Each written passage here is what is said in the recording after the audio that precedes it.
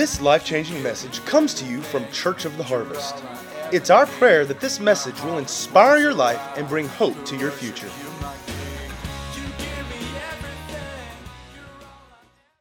Welcome to Harvest. If you're new here, we are a family of Christ followers. We love our Father, and because we love our Father, we want to be just like Him. And so we choose to love people the way He loves them and to serve the world as the hands and feet of Jesus. We're just a small expression of the body of Christ. We've just simply chosen to link arms and to fulfill God's purposes in the earth together because we recognize that we're stronger together than we are individually. At Harvest, guys, what is our purpose?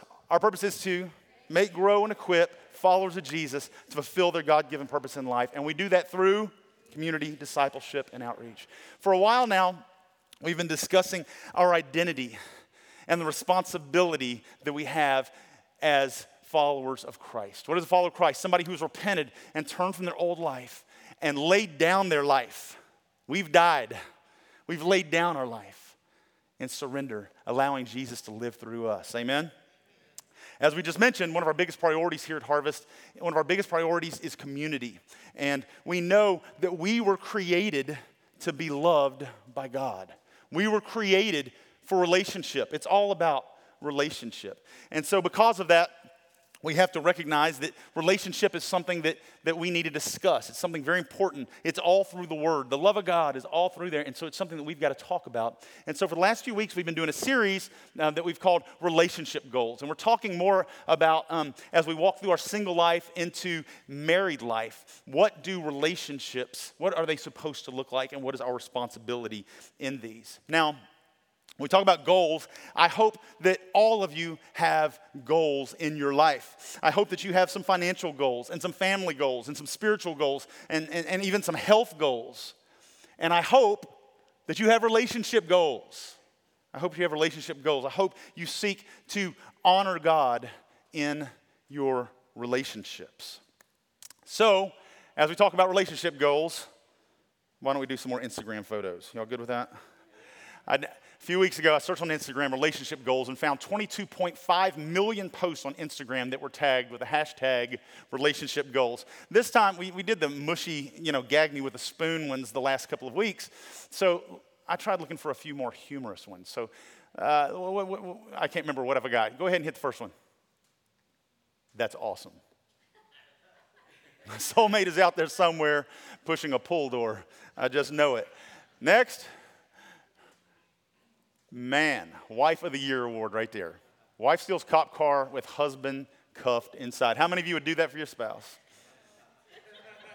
Next. How many of you would say, that's us? That's us right there, sharing a good sandwich. Relationship goals, right?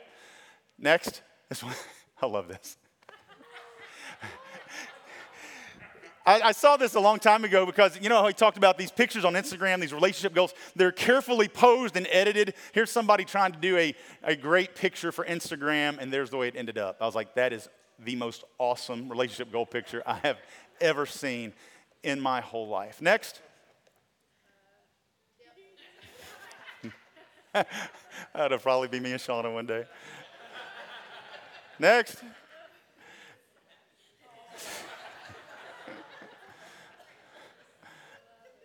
I think there's one more.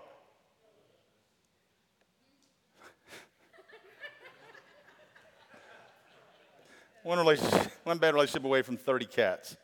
Guys, I hope you have goals in your relationships. And if you have relationship goals, I pray that they are meaningful goals. I pray that they are good goals. As we talked about previously, we don't want what normal people have today because normal people think about what a relationship should be like, and they look at Instagram and they type in relationship goals and they think it should be these pictures they see of people walking hand in hand and dancing on the beach, and doing all these crazy. Have you guys ever watched the videos of people trying to reenact some of the pictures that they? Anyway, you have to look that up.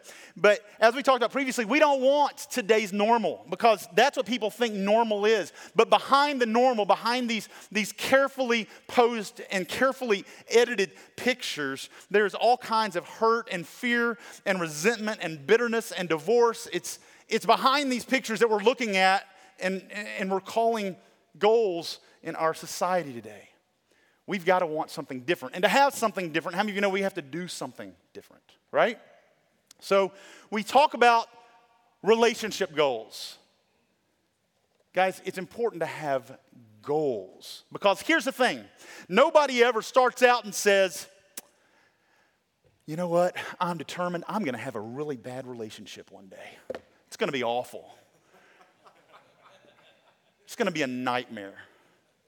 Nobody ever says, you know what? One day in my marriage, I'm going to compulsively buy so much stuff that all we do is fight about money for years. Nobody says that, but it happens every day, doesn't it?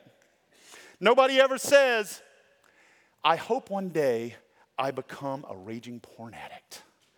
That way, I can have these uncontrollable lusts and no real intimacy in my personal life. Nobody ever says that. Nobody ever says, I'm going to start off my relationship by telling little white lies. And one day they're going to grow into great big lies so that I can live a lie and crush the one who has dedicated their life to me. Nobody ever says that, but it happens every day, doesn't it?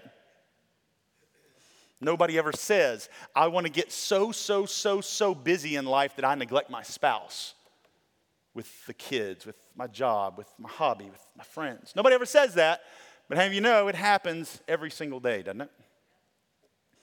We're not going into relationships on accident. I hope if you want to be married one day, you're not just wandering into a relationship hoping that you'll fall in love. We're actually doing the right things to lead us into relationships that will honor God in each and every way and be a godly example. How many of you want that in your life? We talked about having Jesus at the center of our life. We talked about having Jesus at the center of our relationships. We talked last week about being kingdom-minded and mission-driven in our lives and in our relationships. But today, I want to take it a next step. I told you guys this last week. I want to talk about standing firm against darkness. Standing firm against the schemes of the enemy. And how many of you know this starts in your personal life? This starts in your single life. It also applies to our marriages. And why do we need to do this? And I'm going to have you guys, we're going to go to Ephesians 6 for just a moment. If you have a Bible, you can turn to it. You can go to the YouVersion Bible app. The notes are all there. But in the New American Standard Version, it says, put on the full armor of God so that you will be able to stand firm. Everybody say, stand firm. Against the schemes of the devil. Why? Because our struggle isn't against flesh and blood, but it's against rulers, against the powers, against the world forces of this darkness, against the spiritual forces of wickedness in heavenly places. I don't know if you know it or not, but we have a spiritual enemy. If you haven't recognized that in your life yet, he hates God and he hates everything that God loves, and that includes you. The devil and all the demons of hell are scheming to destroy you every single day of your life. They're looking for where you're weak. They're looking for where you are vulnerable. They are studying you. They're studying your marriage. They're studying your relationships. They are trying to steal, kill, and destroy. But Paul comes back and he says, we're not fighting against flesh and blood. How many of you are glad that your spouse is not your enemy? You may be tempted to think so sometimes. But your spouse is not your enemy. Instead, it says we're fighting against evil rulers and authorities of an unseen world. Why do we try to take it out on our spouse? They're not our enemy. Whatever God blesses, the enemy curses. Whatever God loves, the enemy hates. So if you find yourself struggling in your relationship, you're frustrated, you're angry, you're afraid, you're resentful, you're hurt, you're tired, you're losing trust, you've got to remember that your spouse is not the enemy. You're fighting against spiritual forces of a dark world that have been scheming to destroy you. In thinking about this, imagine for a moment that somebody was stalking you. They were coming after you. It gets worse and worse. Now you're having close calls. You're calling the police. You're doing all that. Finally, you get a restraining order against them. It gets worse, and and they hate you, and they're coming after you. They finally get thrown in jail. It's like, wow, finally some peace. Time goes by until one day you catch word that they've escaped. Now they're really angry, and they're coming after you. They hate you. They hate your family.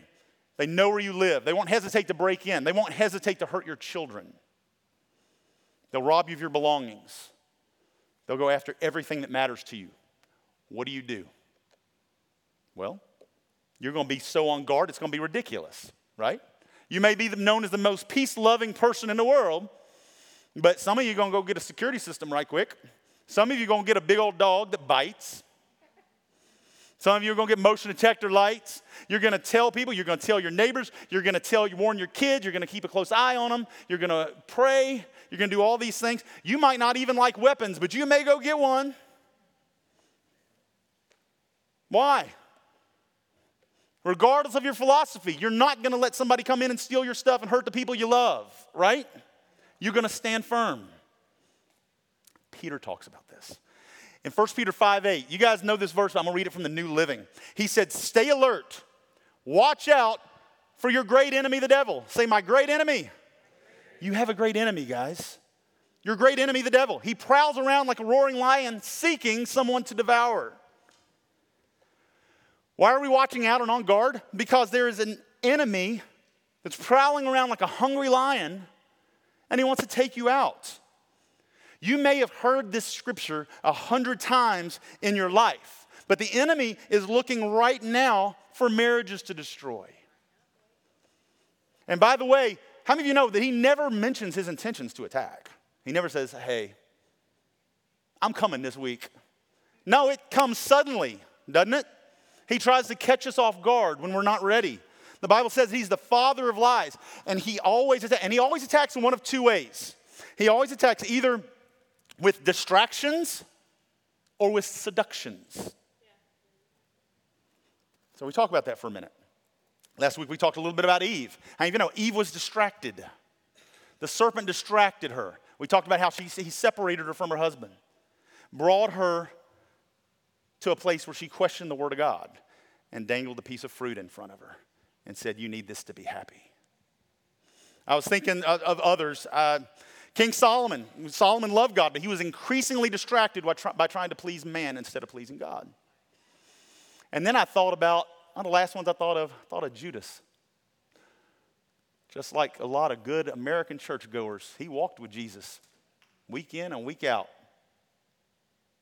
But he was distracted by a lot of other things, I would argue. In the end, he betrayed him over a little bag of silver. Satan attacks with distraction. In fact, there's a verse in the Old Testament where Solomon is pursuing the Shulamite woman, who he calls his beloved one, and he writes about her in the Song of Songs, Song of Solomon, you may call it. And I thought I've got a passage out of the Song of Solomon. I thought I might have our elder Robert Montgomery come up and read that for us. Oh no, okay. I heard he read from the Song of Solomon, all romantic this morning. I don't know. You want to pass this time?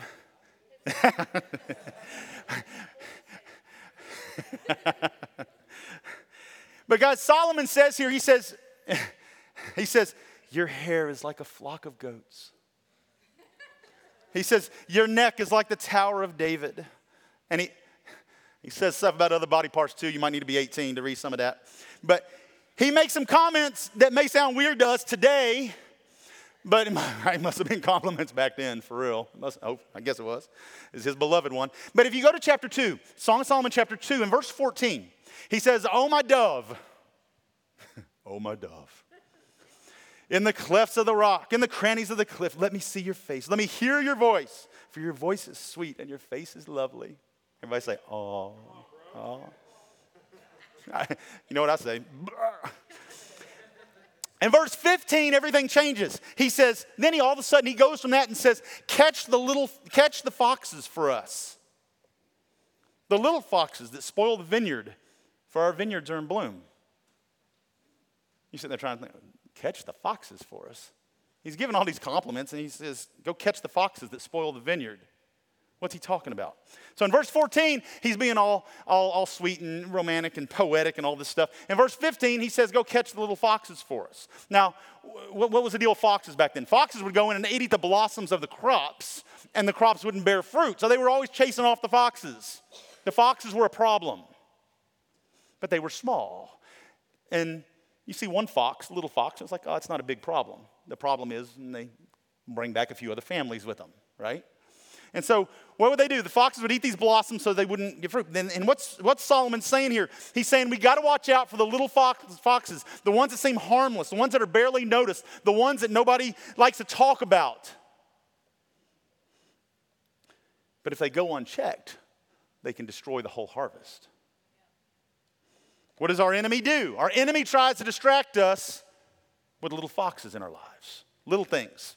Not big, obvious things, little bitty things that some people might not even notice, might not pay attention to. What are the little foxes for you? I just started making a list of a few things. Maybe the little foxes for you, maybe the distraction for you is comparison. Is that how the enemy gets you? Maybe he comes along and he says, well, your husband's not nearly as romantic as that guy at work. He doesn't take you anywhere special anymore. And man, y'all's conversation, he doesn't say anything sweet and intimate to you anymore. Not like that guy at work who looks you in the eyes and listens and says sweet things to you. Or maybe it's the little things like Shauna talked about a couple weeks ago. She was talking about the nitpicky things, those little ridiculous, meaningless, insignificant things that married folks, we get in arguments over, intense conversations sometimes over. Little thing. You can't remember the next day what it was even about because it was so stupid. And so little, you're sitting there trying to remember. Why am I holding a grudge? Why am I holding a grudge? And you can't remember because it was so dumb. Why do I see a sock on the floor instead of the hamper? Am I your maid? I don't like the way you drive. I don't like the way you walk. I don't like the way you chew so loud. It's like the little nitpicky things. Maybe it's fights over money. Maybe you've got no plan, no vision. No direction. Maybe you're always fighting over money. Maybe one of you is controlling and critical and nitpicky. Maybe one of you is very passive and barely even engages. But the bottom line is this. The enemy knows your vulnerabilities. He knows where you're weak. And he will attack whatever triggers your anger and your fear and your insecurities. He'll do it every time. And he'll start telling you things in your relationship. He'll say, y'all aren't compatible. Y'all aren't compatible. I think maybe you made a mistake. Surely this isn't God's will for your life. He'll attack with little distractions, little things that take you off track and bring division. Why? Because the devil hates what God loves. And so he brings in distractions. The devil also uses seductions. And most often, when we look at this is like sexual temptation to take us away from God's plan. Did you guys know, I read this and I had to go back and double check it and make sure it was right. In 2002, remember this, 2002, the American Academy of Matrimonial Lawyers questioned 350 divorce attorneys and found that roughly 60% reported that internet porn played a significant role in the divorces, with excessive interest in online porn contributing to more than half of such cases. 2002, the internet was barely a thing. This is why Ephesians 5:3 is so important to us. You guys know this. It says, but among you, there must not be even a hint of sexual immorality. Say, not even a hint. Not even a hint of sexual immorality or any kind of impurity or greed, because these are improper for God's holy people. He said, there must not be even a hint among you. Sexual immorality, any kind of impurity. We don't want to open up a door in any way for darkness to come in to our lives, or much less our marriages. We've got to keep the door closed. The problem is, he says, not a hint. Problem is, we could get into a debate right now on what a hint means. So everybody, well, that's not my conviction, brother. What is a hint? He says, not a hint of sexual immorality or impurity. What does that mean? Where can we agree? What if you lie to your spouse and you go out and have an adulterous affair with somebody you met online? Is that a hint of sexual impurity? Can we agree on that? Okay, so then let's bring it down a level then. What if you just watch a little bit of porn on the internet? Just once or twice a week. Is it a hint? It's more than a hint. What if instead of porn you just like to watch mildly inappropriate movies with your spouse. That it doesn't show everything. Is that a hint? What's a hint? What if you like to dress all sexy and immodest out in public, bring attention to certain things sexually? What if you like to put stuff like that on social media? Is that a hint?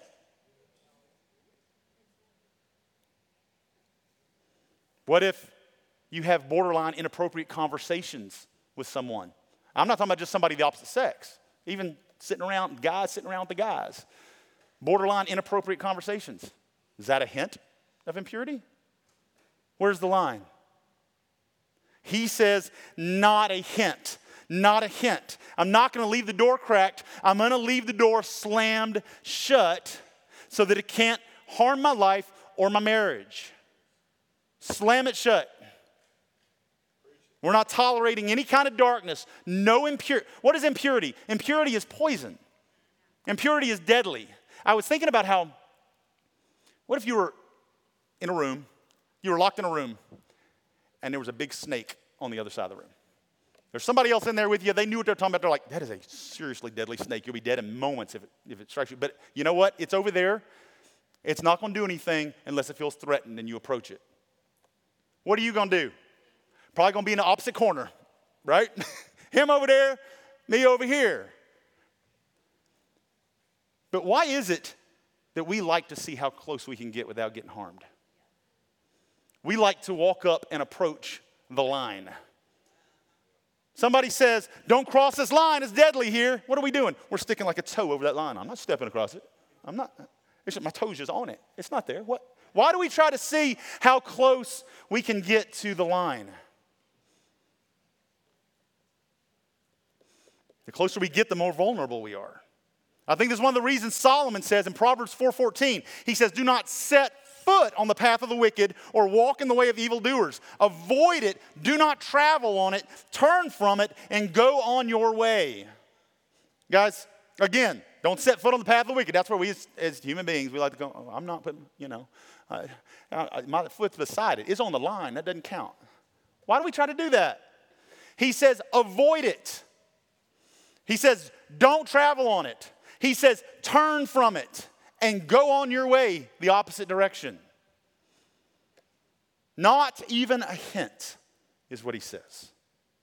In other words, we're going to distance ourselves from anything that might compromise any part of us that would hurt our marriage. So, if you're vulnerable, if your struggle is looking at things at your phone, well, you might have to get your phone locked down so that you don't have access to so much stuff, or go back to a flip phone if you have to protect yourself and protect your marriage.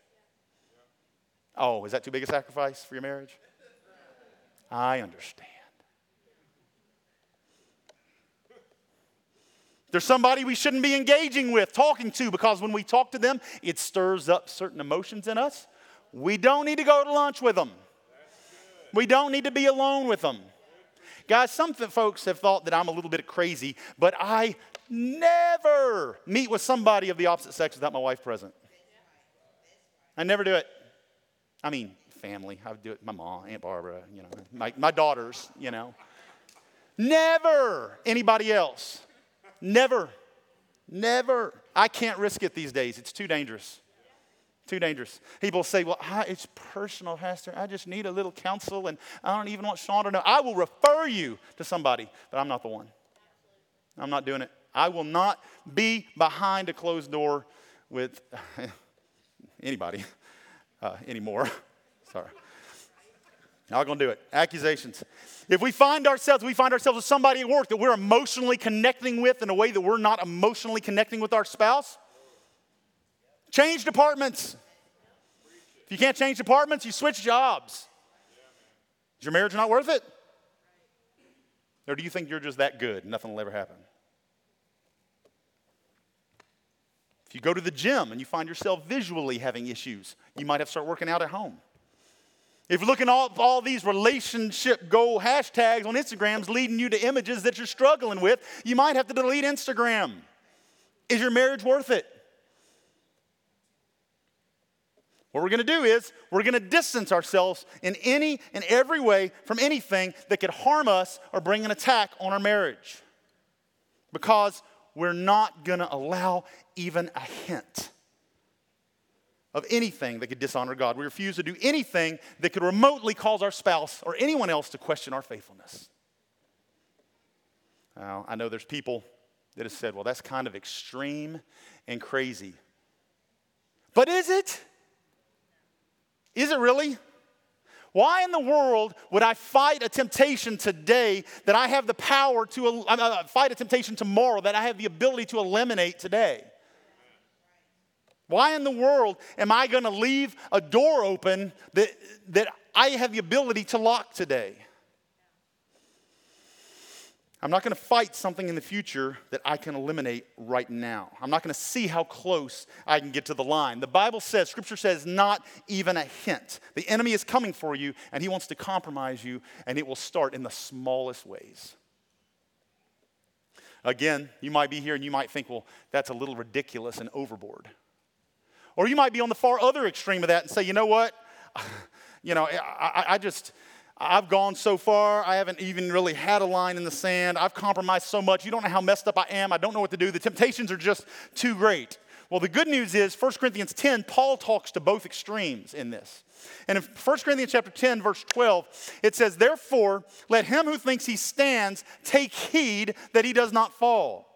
No temptation has overcome you, but such that is common to man. And God is faithful, who will not allow you to be tempted beyond what you are able. But with the temptation, he will provide a way of escape also, so that you are able to endure it. To the person who thinks it's crazy that I would never have lunch with or meet with a woman, look what verse 12 says again, but look at it in the Passion Translation. So beware if you think it could never happen to you, lest your pride become your downfall. He says, be careful if you think you're standing firm. Be careful if you think you'll never fall, because pride always comes before your fall. Not going to open the door.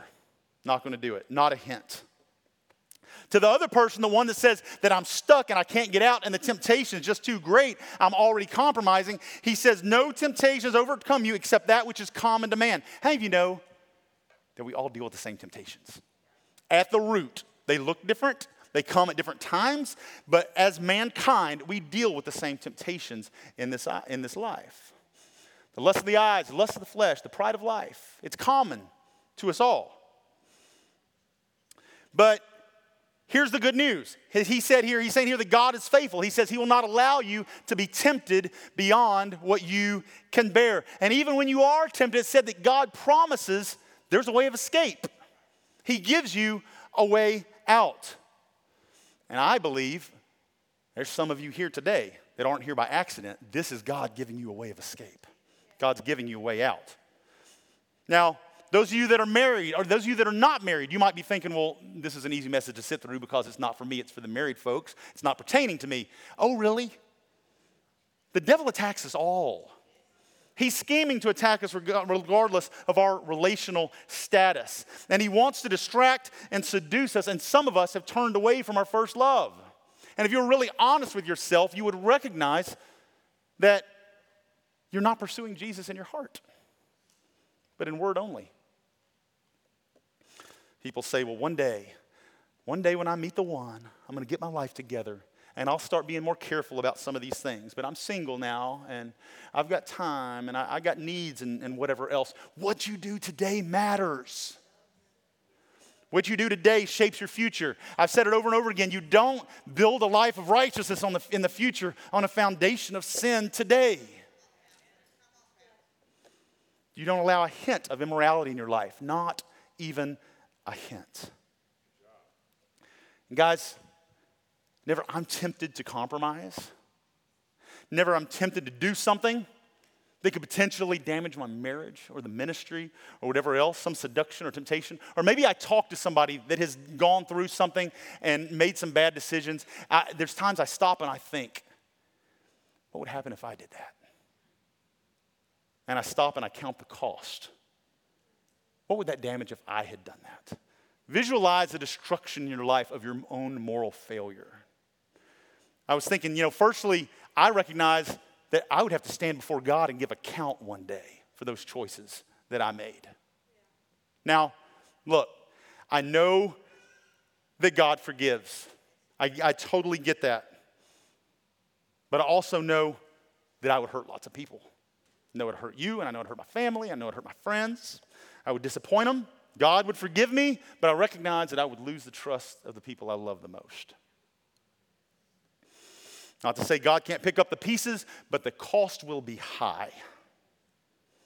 It would crush my children, my children know firsthand that I'm not perfect. They've seen my best and my worst. But I think they know in their hearts that my heart is after the Lord. And obviously, I would devastate my very best friend in the world, my wife, who has sacrificed so much. We have to count the cost because the enemy is coming to attack you and to attack your relationships. We have to be alert. We have to be prepared. We have to be ready. So in your marriage, where are you most vulnerable? Talk about it. You talk about it with your spouse. Where are we most vulnerable to attack? If you're not married, you need to ask yourself, where am I most vulnerable right now? And you have to be honest with yourself, because how many of you know that you're only as strong as you are honest? Whatever God blesses, the devil curses. Whatever God loves, the enemy hates. In those areas that you identify as vulnerabilities, you're going to have to go after them. In week 1, we talked about having Jesus at the center. He is your one. Jesus is the one in your life. If you have a spouse, your spouse is number 2. You're a 3-stranded cord. Jesus at the center of it all. We talked about how keeping him in the middle of everything, talking to him together every day, praying together. And when you begin to recognize vulnerabilities in your marriage, when you begin to see that you're under attack, you really go after it together. You join hands tighter than ever before, and you pray, and you stand against that darkness. You come into agreement. You pray. You confess God's word. And by the way, to confess God's word, you've got to know God's word, which is very, very important, because the weapons that we fight with are not weapons of this world, the Bible says. The Bible says the weapons we fight with have the power to demolish strongholds. We have one offensive weapon that the Bible says we've been given, and that is the sword of the Spirit. And the sword of the Spirit is what? It's the word of God. Some of you single folks, some of you couples, you need to stand together and you need to pull out your sword. You need to draw the sword of the Spirit and fight back the attacks of the enemy and begin to tell him, no weapon formed against us will prosper in Jesus' name. You stand together on it. Declare boldly that he is in us. He that is in us, greater is he that is in us than he that is in the world. In our marriage, we are more than conquerors. We are overcomers. And Jesus, by the blood of the Lamb and by the word of our testimony, we stand together strong. We don't back down. We don't fight each other. We fight together against the schemes of the enemy. And how many of you know that it's worth it? It's worth it to stand together and to stand strong. And I know there's some of you that you're married and you're fighting for it. And maybe you've got a spouse that's not engaged in the fight. I want to take just a moment to talk about that for just a second before we close. And I was thinking something about even what Shauna said a couple of weeks ago, when I was thinking, she was talking about the way that ladies, wives, their relationship with their husbands and stuff. And part of what she was saying, ladies, if you're tempted to criticize, to be resentful, to be angry, to gossip, whatever it is, you may feel like you have every right to do so. But I encourage you to focus that energy toward believing, standing, praying for your husband, tapping in every day into the power and the presence of God in any way that you can. And anytime you see anything remotely good, you tap into that. Rather than tearing down, build up. If there's any part of you that believes there is something good in that man, you tell him, no matter how small. You tell him, I believe in you. I believe in you. I believe in you. If he's walking around passive, not wanting to make any decisions, tell him, I believe in you. And even if you don't believe it inside, even if you don't really believe him inside, say, I believe in the Jesus in you. You can do it. We can make it. I believe in us. And watch something begin to come alive in them. And guys, we kind of hit this a little bit last week, but we live in a world where men are becoming more and more passive. I'm not talking about being macho and domineering. I'm just talking about sitting down on the sidelines and not doing anything. And partially, I believe our society is pushing us in that direction, and we've got to resist it. If you're a passive dude sitting on the sidelines, get up. It's not time to spectate. Lead your family to Christ. You've got it in you. It's been wired in you. And you can do it. You're a fighter. You don't give up. Be the man. Fight for them. Bring them to church. You're the man of God. Serve together. Get a counselor if you have to. I'm not getting a counselor. That's weak, man. The Bible says that when you are weak, his strength is made perfect and strong. Fight. Fight. Don't let the attack of the enemy keep coming against your family. Fight. Men, what would you do? Again, if somebody comes and breaks into your home and comes in to harm people, you going to go hide under the bed and be like, oh dear, would you please go see what that sound was? Will you please go see what it, no. You're going to get up out of the bed in your little whitey tighties and you're going to grab something.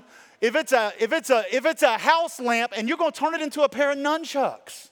And you're going to go Bruce Lee on that dude. Right?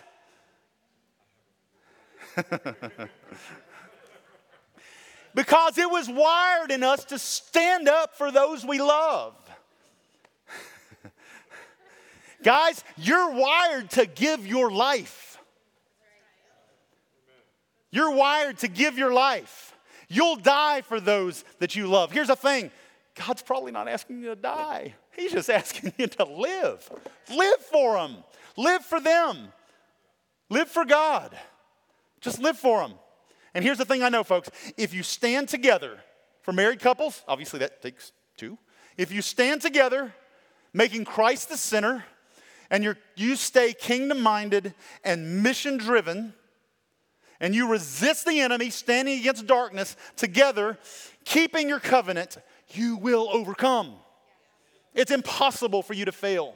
You will overcome. You will make it. And you will prosper. In closing, as leaders in the church, obviously we know a lot of things about a lot of families, and let me tell you, there are so many families here that we as the staff are so proud of.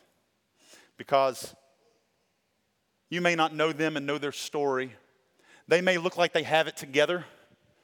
They may be standing together, husband and wife. They may look like they have a great family and great kids and great whatever else it may be. But how many of you know there's always a backstory? We all have a backstory. I know families here that they have pulled it together because some of them I know are on their second marriage, blended families with all the pain and difficulty that comes with that. And we know many of the financial attacks they've endured, and the marital attacks and the physical attacks and the relational hell that they've walked through, the marital challenges. But we know so many of you, just like everybody else, you've been attacked, but you've learned through the process not to turn against each other. You've learned that your spouse is not your enemy. You stand together and you stand strong. And you say, not today, devil, not my house, not my family, not my marriage, not my kids, not my job, not my finances. It's not happening. And you stand together firm. Christ at the center, kingdom-minded, mission-driven, standing against darkness, not allowing even a hint of immorality, keeping your covenant with God and your spouse if you're married. They stand. Guys, it's hard work, and we will all have to fight for it. And it will take prayer and tears and repentance and forgiveness, but it's more than doable. What God blesses, the enemy attacks, but greater is he that's in you than he that's in the world. So stand tall and stand strong. Stand firm and be immovable, not allowing even a hint in Jesus' name. Amen?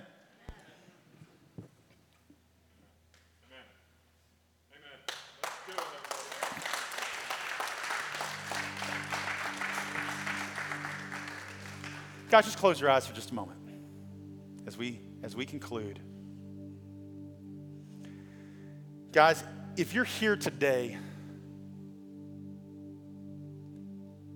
and you recognize the spiritual battle, I'm not talking about a battle in the future.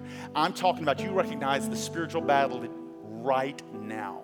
You recognize that the enemy is scheming to steal, kill, and destroy you and your family and your marriage, and you're ready to stand firm. You recognize that you need the power and the presence of the Holy Spirit to do battle. You recognize that you need His weapons, His offensive weapons, to use for His purposes. Just lift up your hands with me. Who in here would say, I need the power and the presence of God to stand against the schemes of the enemy? Come on, guys, should be every person. We are in a battle, and there is an enemy seeking to devour and to destroy. And we stand against him in Jesus' name. Father, I thank you for the power of your word, that sword. And Lord, I thank you for the life-changing power of your Holy Spirit. Lord, I pray for those who have lost hope in what is possible. Lord, those who have been burned, who have been hurt, who have been crushed. Lord, I thank you more than anything else that we can have a relationship with you, and we don't need anyone else to complete us because Jesus completes us. We are complete in Him, regardless of our marital status. And Lord, I thank you. If you do send us a spouse, we praise you for that. We choose to be Christ-centered, kingdom-minded, mission-driven, standing against the forces of darkness and keeping our covenants. And we recognize, Lord, that our mission, our life will be focused on you and the mission that you've laid out before us. Lord, we stand against the enemy, and we choose to not allow even a hint of impurity and immorality in our lives in Jesus' name. We choose to honor the covenants, Lord, that we have made with you and the covenants that we've made with our spouses. Lord, I pray for every hurting marriage, for every broken person. Lord, where it seems like sin is too great to forgive, we thank you for your grace. It's greater than anything that we could ever imagine. Lord, I pray for miracles, restoration. Thank you for healing, even now, Holy Spirit. Lord, forgiveness where we've gone astray. And I thank you, Lord, for your grace. It tells us that we confess our sin.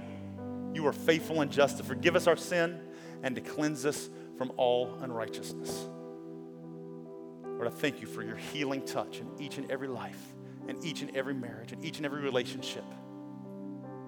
In Jesus' name. If you're here and you recognize that Jesus is not Lord of your life, I don't want to close without giving you a quick opportunity to do that, because it's the most important decision that you make in your life. Jesus has to be number one.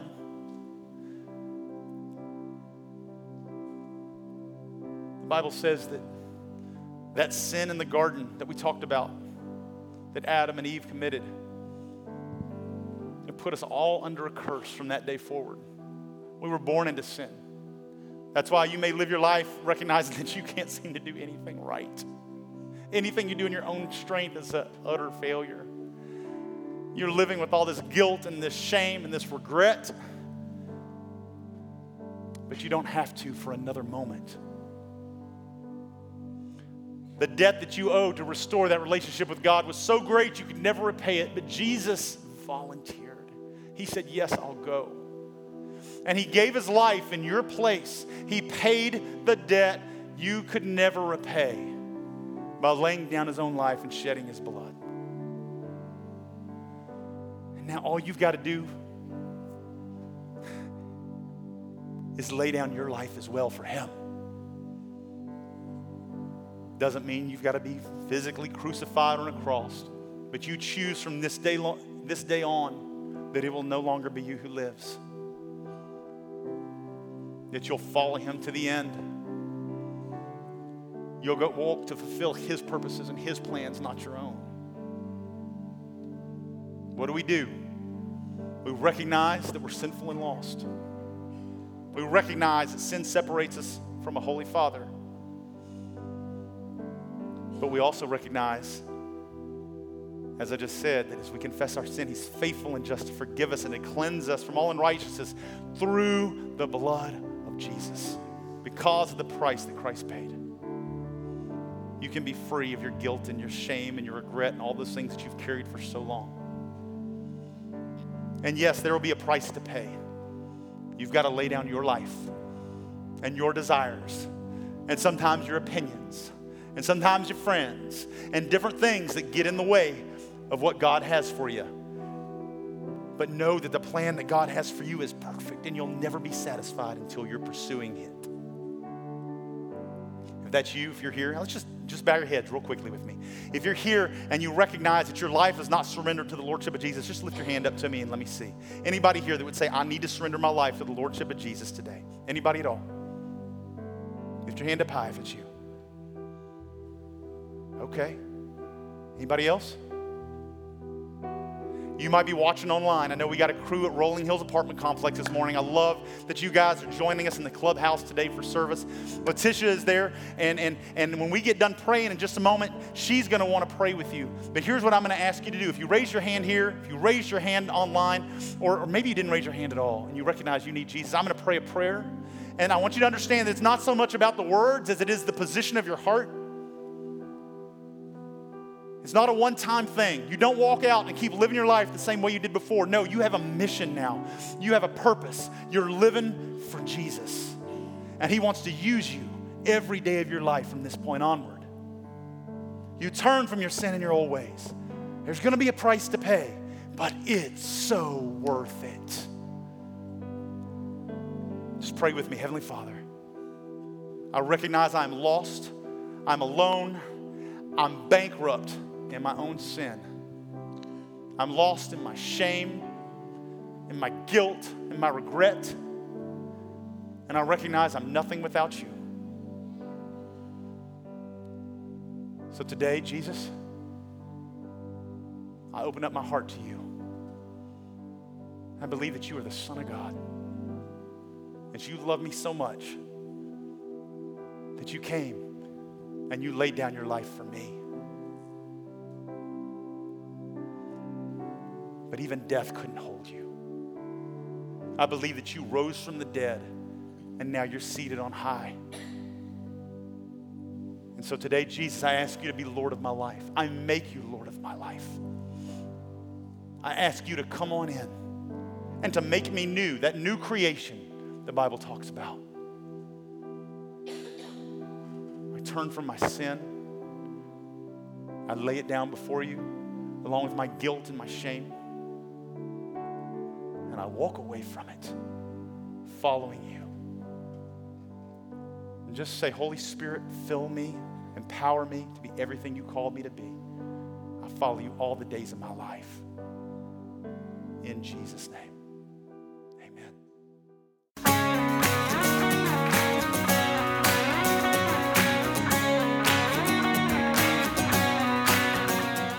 If you'd like to get more information about resources from Church of the Harvest, please check out our website at midsouthharvest.org. You may also contact us by phone at 662-890-1573 or toll free at 866-383-8277.